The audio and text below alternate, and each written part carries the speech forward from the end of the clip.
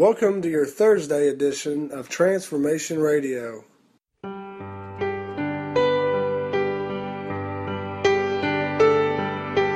When the stars came crashing down in tiny pieces to the ground, I was all alone down here, trapped beneath the atmosphere. Then I thought somebody called my name.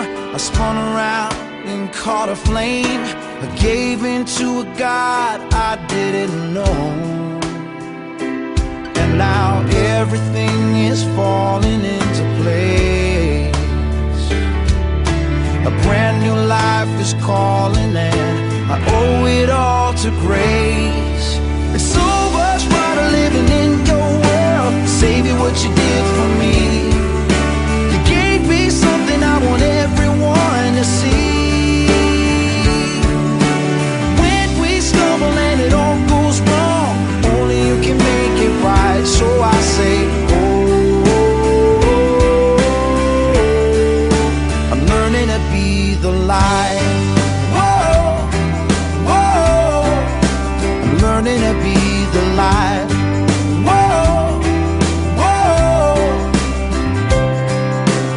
When a heart is cold as ice, you can't melt it with advice. No one wants to listen to a list of things they shouldn't do. So I build a city on a hill, and I light a candle on the sill, knowing you'll be always knocking at the door. Oh God, I just want to love on everyone. All I have is yours to give, so let the people come. Living in your world, Savior, what you did for me, you gave me something I want everyone to see. When we stumble and it all goes wrong, only you can make it right. So I say, I'm learning to be the light. I'm learning to be the light.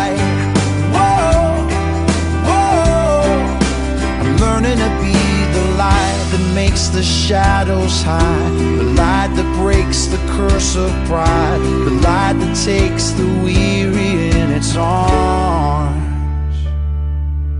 When it all came crashing down, there was only darkness all around, but in the distance I could see a flame.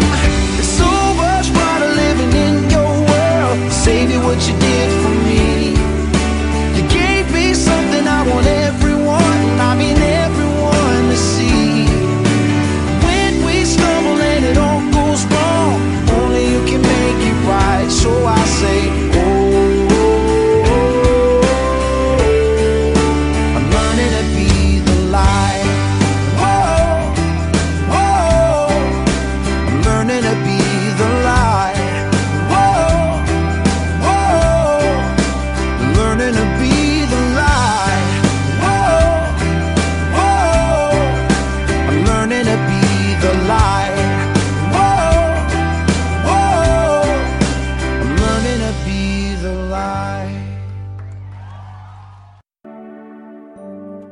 And now it's time for our reading from the New Testament, and today it comes from the book of Mark, chapter 12, verses 18 through 37.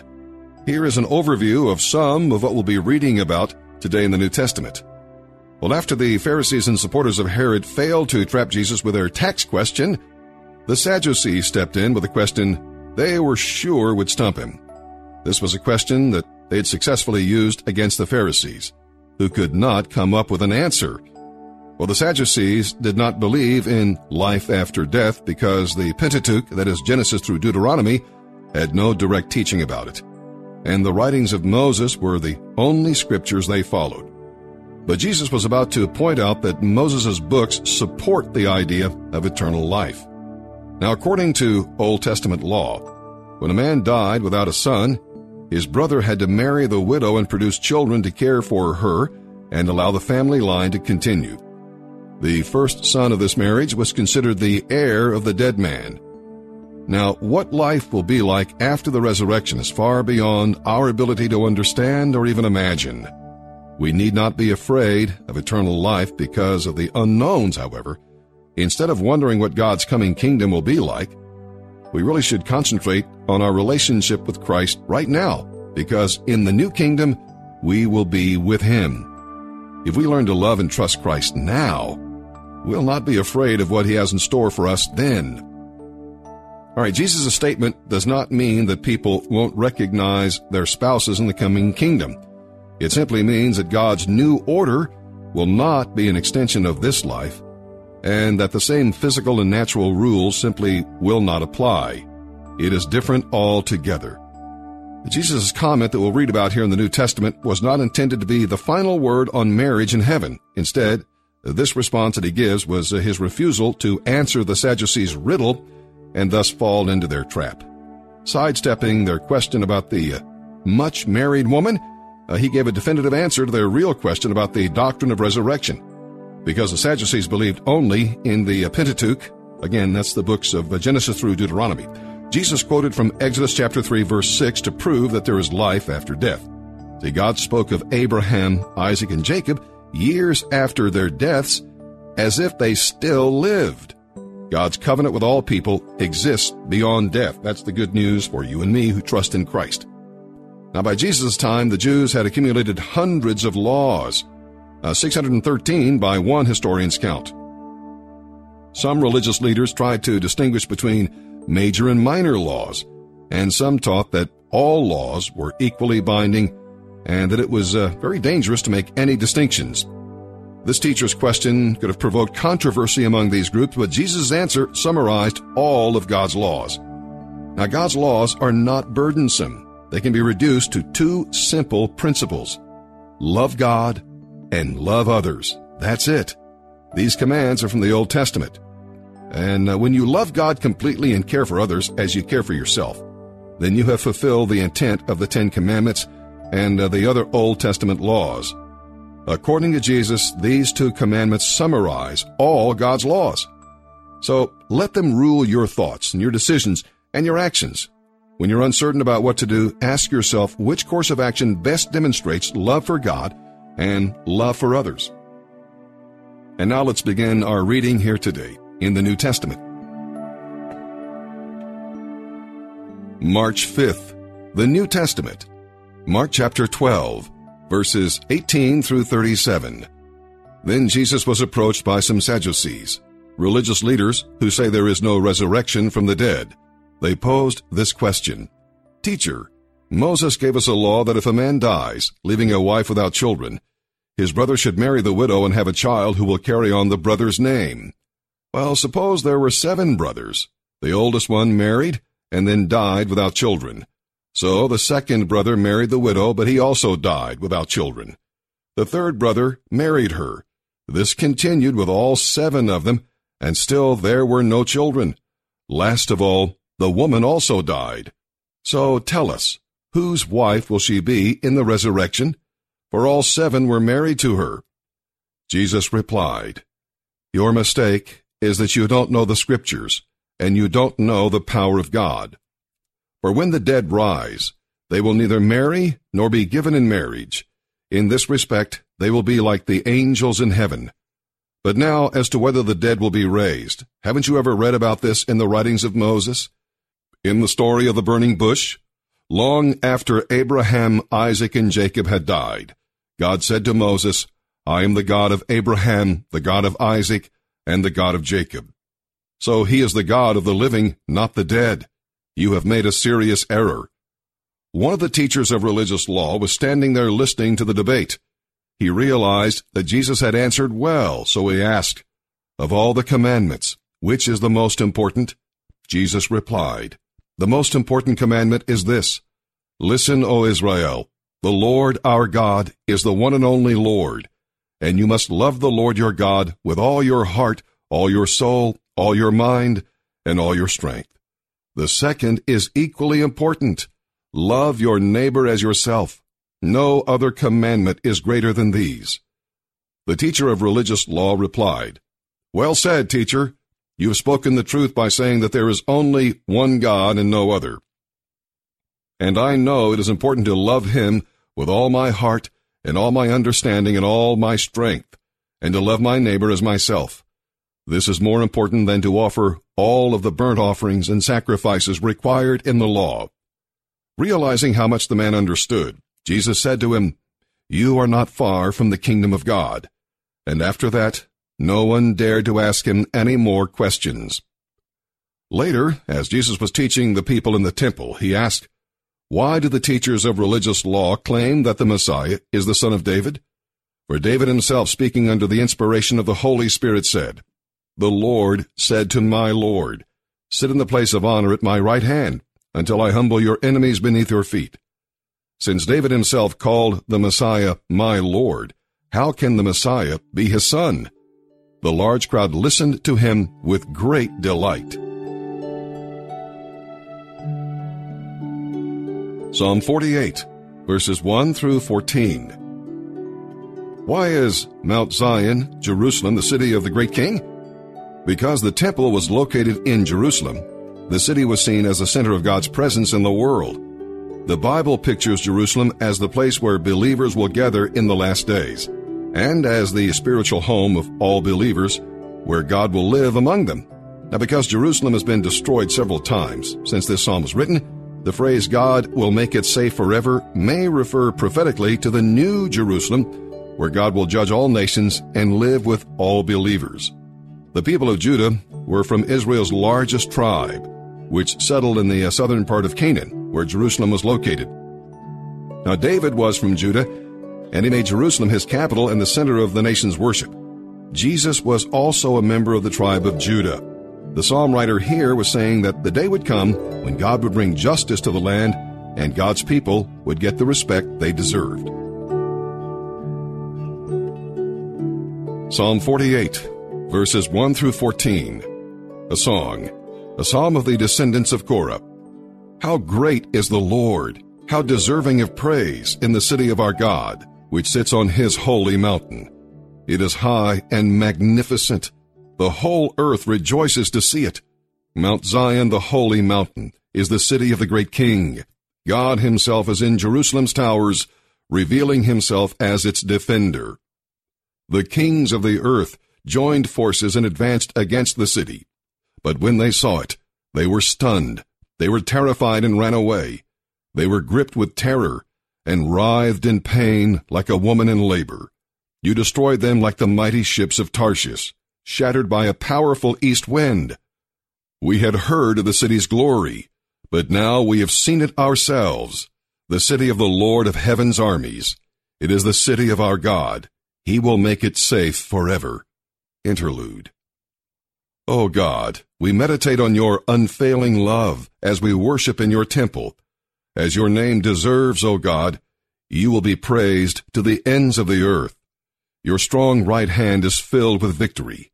Let the people on Mount Zion rejoice.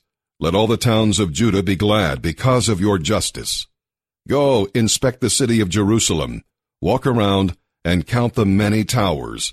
Take note of the fortified walls, and tour all the citadels, that you may describe them to future generations. For that is what God is like. He is our God forever and ever, and he will guide us until we die. Proverbs chapter 10, verse 26. Lazy people irritate their employers, like vinegar to the teeth or smoke in the eyes.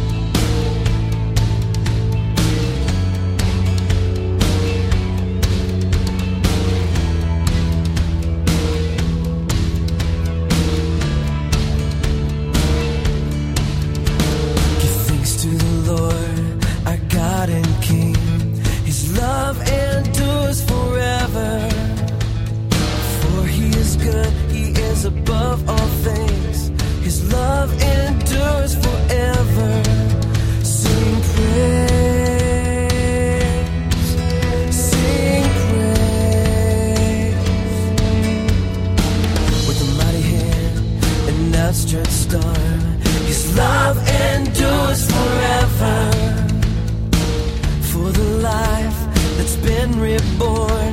His love endures forever. Sing praise, sing praise, sing praise, sing praise. Yeah, forever God is faithful. Forever God is strong. Forever God is with us. Forever, forever,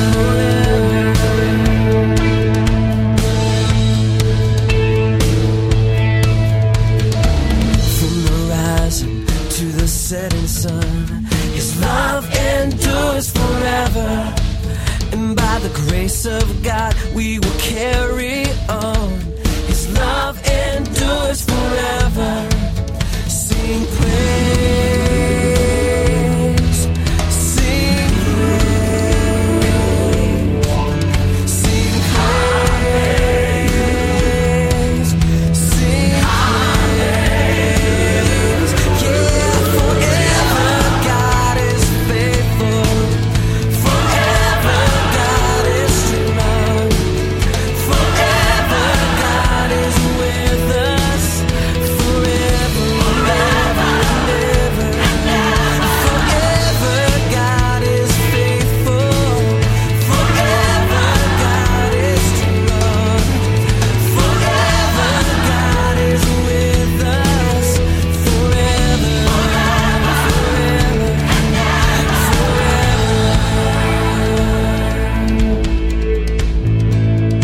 Give thanks to the Lord, for He is good.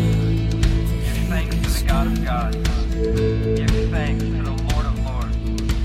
To Him who alone does great wonders. Who by His understanding made the heavens. Who spread out the earth upon the waters. Who made the great light. To the one who remembered us in our lowest state, and freed us from our enemies, and gives food to every creature. Give thanks to the God of heaven. His love endures forever. sing praise, sing praise, sing praise, sing praise. Yeah, forever you are faithful. Forever you are strong. Forever you are with us. Forever and ever and ever. Yeah, forever you are faithful. Forever you are strong. Forever you are with us. Forever,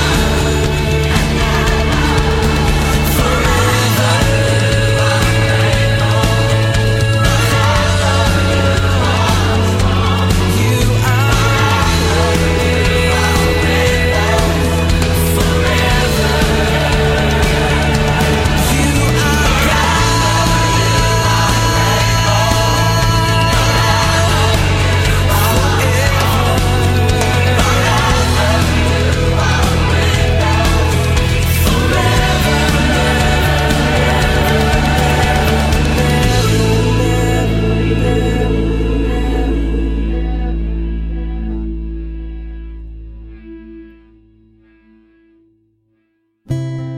Here's today's In Touch devotion. Today's scripture reading is verses 13 and 14 of Matthew chapter 7. Jesus is speaking. Enter through the narrow gate, for the gate is wide and the way is broad that leads to destruction, and there are many who enter through it. For the gate is small and the way is narrow that leads to life, and there are few who find it. Like many people today, the Israelites in Jesus' time believed they were destined for heaven. They mistakenly thought that to join God's family, good works and an intellectual faith were all that He required. To help us grasp the truth about how to enter His Father's kingdom, Jesus described two roads leading in opposite directions. One is a broad highway where most people travel. Theirs is an easy journey, as it requires few commitments and allows all kinds of philosophies. Because just about everything is acceptable, each person is free to be self-indulgent and choose whatever seems best. The broad path promises to give us whatever we desire, but in the end, it delivers nothing of lasting value. The other road is narrow. It has a small entrance because there's only one way to be reconciled to God, by His grace through faith in Christ. Then, traveling on this path requires a commitment to the Savior and a lifestyle of dependence, sacrifice, and trust. Once we belong to Jesus, the Holy Spirit empowers us for everything that's required on the way of righteousness, loving God with our whole heart, loving our neighbors, and carrying out the Lord's purposes. Take precedence over our own. In contrast to the disappointments on the broad road, every divine promise is guaranteed. Each of us must choose which path to take, the wide one that ends in hopelessness and eternal separation from the Lord, or the narrow one leading to life everlasting. If you desire a relationship with God, then humbly ask Him to forgive you, placing your faith in His Son, Jesus Christ.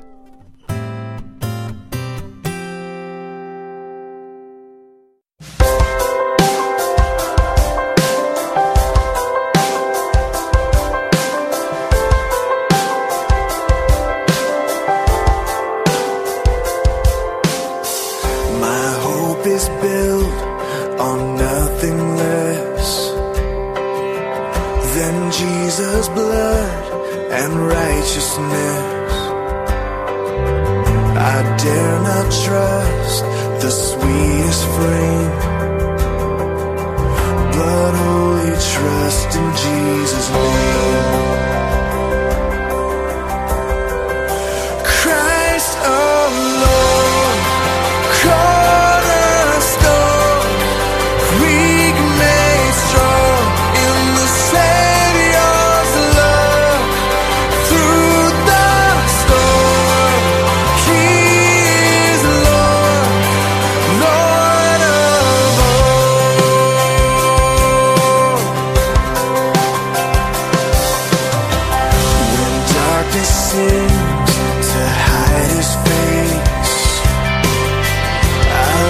on His unchanging grace.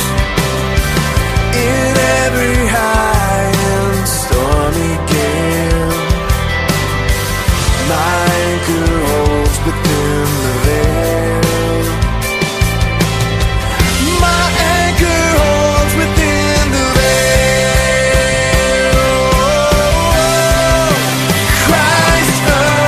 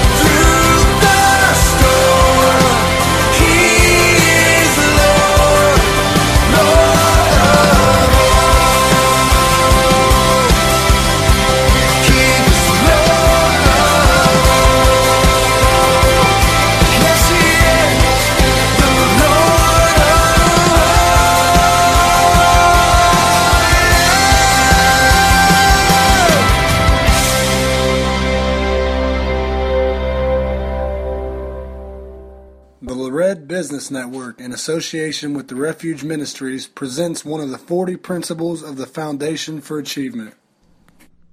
John, this is the leadership principle of criticism. Can you imagine a principle of criticism based upon Proverbs 15, verse 31? If you profit from constructive criticism, you will be elected to the wise man's Hall of Fame.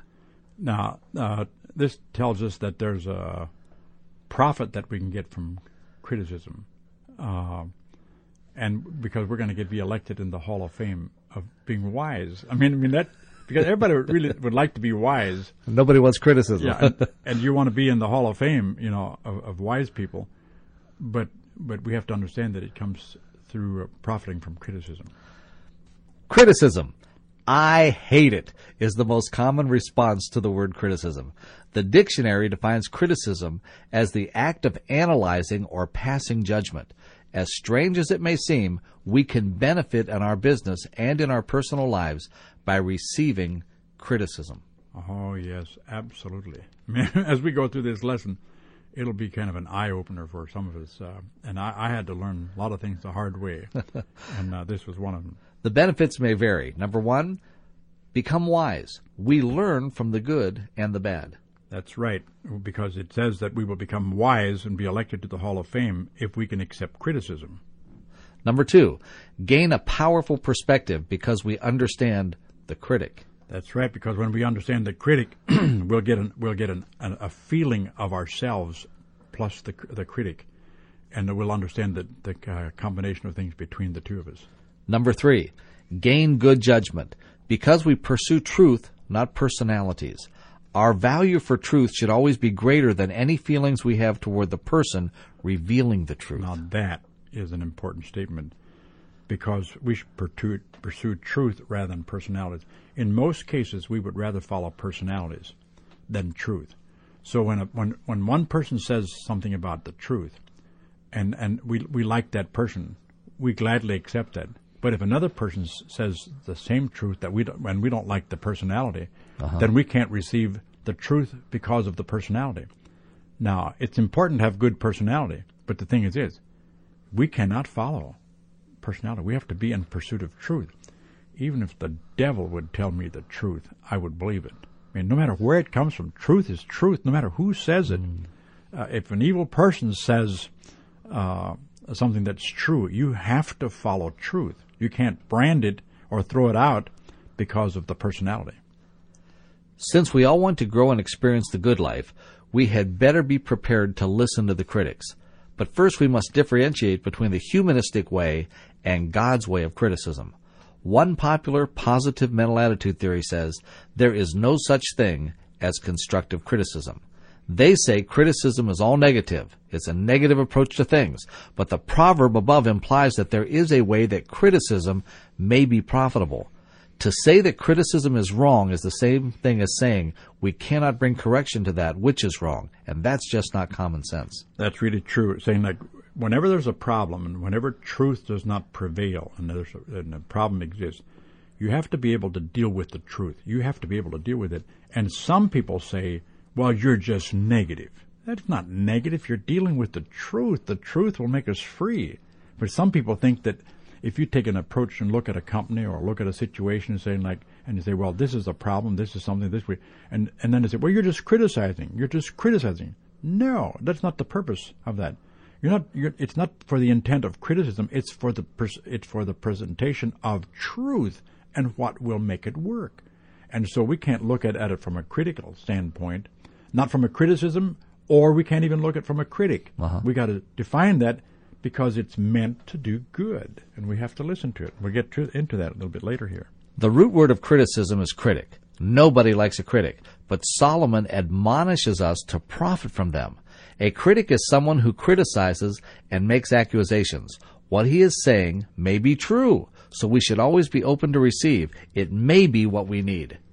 That's just the simplicity of it, because the reason that people don't like criticism is because it affects their pride. Because and I'm not saying that we should be a critic. I'm not talking about that. I'm not defending being a critic. I'm just saying if we're in pursuit of truth, we should understand that there are critics, and there's a value of a critic. And so, because sometimes they say things that we need in order for us to straighten out or for us to grow. I mean, so we got to be able to accept that and evaluate that and say, like, well, maybe there's something good here. You know, that's the key. A critic is usually branded as a fault finder with a rotten attitude. In most cases, we will not listen to what he is saying because of that attitude. Some take the attitude, and it's like getting kicked by a mule. You have to consider the source. However, we should be thankful for the critics. At least they have the guts to tell us what they think. Others may feel the same way about us, but they would never have the courage to confront us, and that denies us the privilege to grow. Criticism gives you the privilege to grow, huh, John? Absolutely. Absolutely. See, again, back to the truth. If something is true, if we have a flaw in our character or if we have a flaw in our business and stuff like that, we have to look as to what's right. Not again, not who's right, but what's right. And so if we can make that separation there, then we can learn from it. If you cannot handle criticism, you deny yourself from growth, because growth comes. Because we always say that that in order to grow we have to receive things and listen to people. Yes. Well, that's just what it is. You have to analyze that critical statement that comes, and a lot of times this is what happens: is if you hear a critic and he insults you and something like that, you will immediately defend yourself again. You know, you'll just throw him out because you say, well, he's just a critic. Look where he's coming from, like it's getting kicked by a mule. You know, consider the source. But then when you're by yourself, you start rationalizing, saying like, you know, he was right. I mean, he was right, or she was right, and then that gives you a chance to grow. So. But we needed that. Someone else might have not been able to tell us anything. So all criticism can really be constructive criticism. We should never reject criticism. Never reject the critic. We should listen to what he has to say and then analyze and pick up the good that's in it. If we accept criticism, we will profit. Yes. The criticism may not be true, but then again, it may. So the value is in listening to it, not measuring it by the person giving it. That's what Solomon was trying to tell us. He said that we should be elected to the Wise Men's Hall of Fame if we learn from them. That's right. That's what makes us grow, and that's what makes us famous, is because we become good listeners and analyze. We got to analyze what's out there. It helps us. I mean, I just can't emphasize that enough. We should thank God for critics. Yes. Yeah. Some criticism may stem from fault-finding people with a bad attitude, but we must still choose to carefully consider what they are saying. It may be something we need to hear, and our friends maybe would never have the courage to tell us. That's true. I mean, I've had people tell me things that my friends would have never told me because they had feelings for me. You know, I said, well, I don't want to insult John. Yes. But then there's some people came and, you know, they just chewed me out. You know, they were ruthless, and I needed that. So when criticism comes, we must ask ourselves if there is an objective standard or value that we are violating. Look and see if that has been indicated by the criticism. If so, submit, not necessarily to the person, but to the principle or value. Use the content of criticism for personal growth. How about this truth? Great peace have those which love thy law, and nothing shall offend them. Oh, is that powerful? See, it says, great peace have they that love thy law, which means that you understand God's law, and you are after God's law. You believe in God's law, and then so you're in pursuit of that, which means that now you will not be offended. Yes. You will not be offended because of that, because now your goal is to learn and God's law, and so if somebody comes and teaches you something that becomes God's law, you're not offended by that person. I mean, that's a powerful statement. Nothing shall offend them. How many people are offended by the least little thing? Well, I Most didn't people, like that. yeah. You know, yeah, most people are, and they're controlled by that, and then their emotions get involved, and then they get all bent out of shape, and then it takes them back rather than forward. You know, we got to move forward, and we got to. But that's a powerful scripture, Psalms 119, 165. This means that if we are of the right stuff, There we go. criticism will not offend us. That's right. We're made up of the right stuff. Yeah, like the Marines, they say, the right stuff. We would rather be thankful and take it into consideration. Here's some food for thought. Someone said that if you want to know how to live the good life, ask a critic. He might have some good instructions. That's really true. That is really true. Did you know that Jesus himself, in a lot of cases, when he was criticized or when he was confronted, you know what he did? He turned it around and he asked the question to them, "What do you think? Yes. What do you say?" In other words, he even asked for their opinions. You know, after they criticized, he turned it around and he asked them for another. So actually, the good life comes when we are able to ask a critic. I practice something that a lot of people have a problem with sometimes, and I will go to a person, and whatever I do, a lot of times is say, "What do you think of me?" Now you open yourself up to that, but I say, "What do you think of me?" Or I'll say, "How did I do?" If I give a lecture and so on, how did I do? And I want the person to be honest. And my wife, a lot of times, when she's with me, I ask her, "How did I do? How do you think that lecture was?" And sometimes she says, "It was horrible." I mean, it's like, and then I said, "Why was it horrible?" And I said, "Well, you didn't explain this, you didn't explain that. You know, you rambled too much and stuff like that." Mm-hmm. Well, that helped me because that's not what I intended to do, and so she helped me. And so we should do that. We should ask people, "Tell me the truth about me. How am I doing?" You know. When I was an employee, I was always concerned how I'm doing. You know, and I asked my boss, saying like, "Is there something I can improve?" But I always got advanced everywhere too because I was concerned about doing a good job, and I was willing to ask, "How am I doing? What can I improve?" So that's how life goes. You know, I never thought it's probably easier for a person. For some people, not all people, but some people to criticize if they're asked, just like what you're doing, is you'll get more truthful answers when you ask. Absolutely. Yeah. Because usually if a person waits and then tells you, it's because something has made them mad. Yeah, I do not mind when people tell me that, "Hey, that wasn't very good." I mean, I do not mind that because I'm in search for truth and I want to be better. I want to be better at everything that I am. And so I don't mind when people tell me that. It doesn't mean that I always agree with them, you know what I'm saying? Like, but I don't mind hearing it because I want to know. That's fabulous. And any person that has an honest heart and that wants to really grow, you will be open to the critic and you will actually ask for somebody to analyze you, and you open yourself up to critics or to have somebody correct you.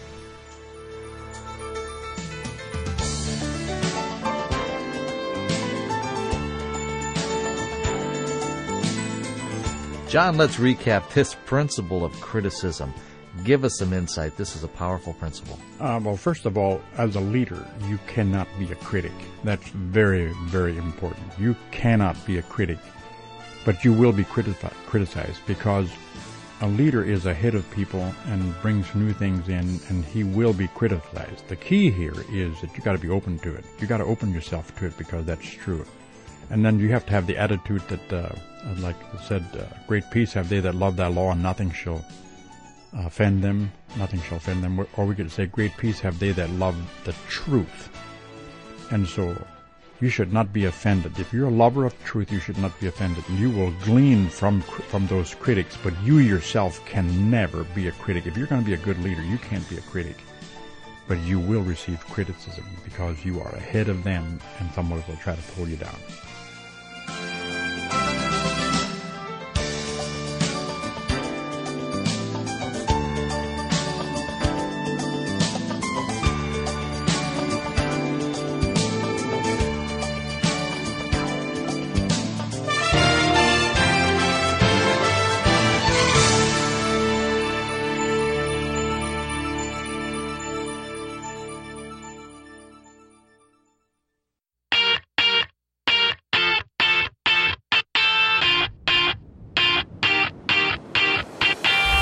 Raindrops rolling off my brim.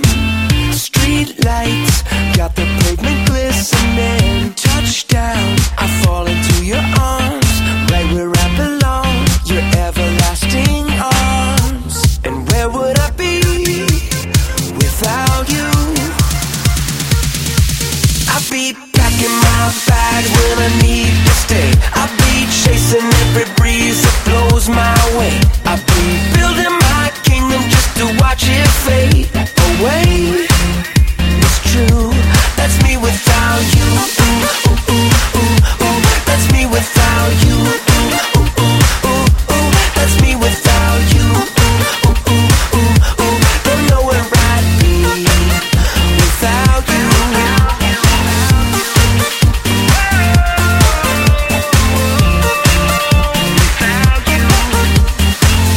Flashback, step into the scene.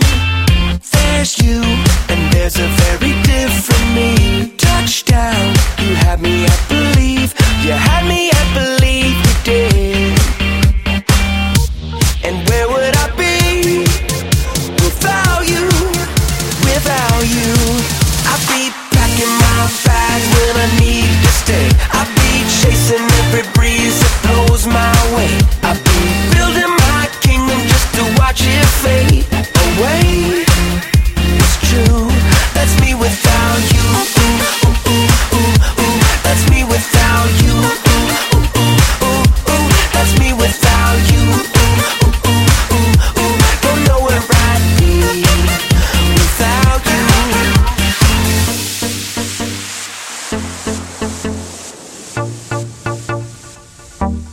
Where would I be? I was in deep, so incomplete.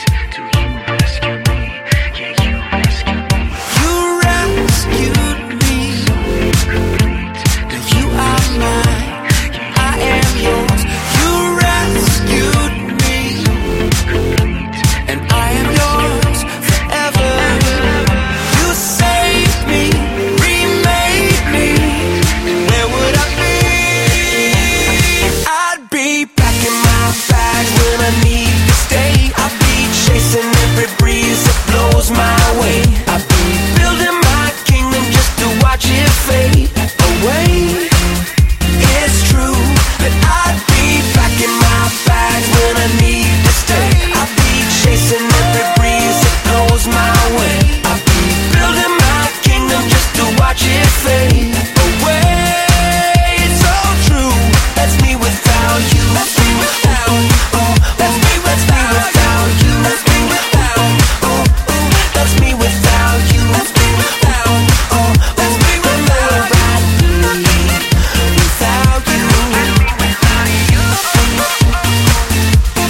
be without you. That's me without you. Don't know where I'd be without you. And that does it for today's podcast. Tune in tomorrow for another edition of Transformation Radio.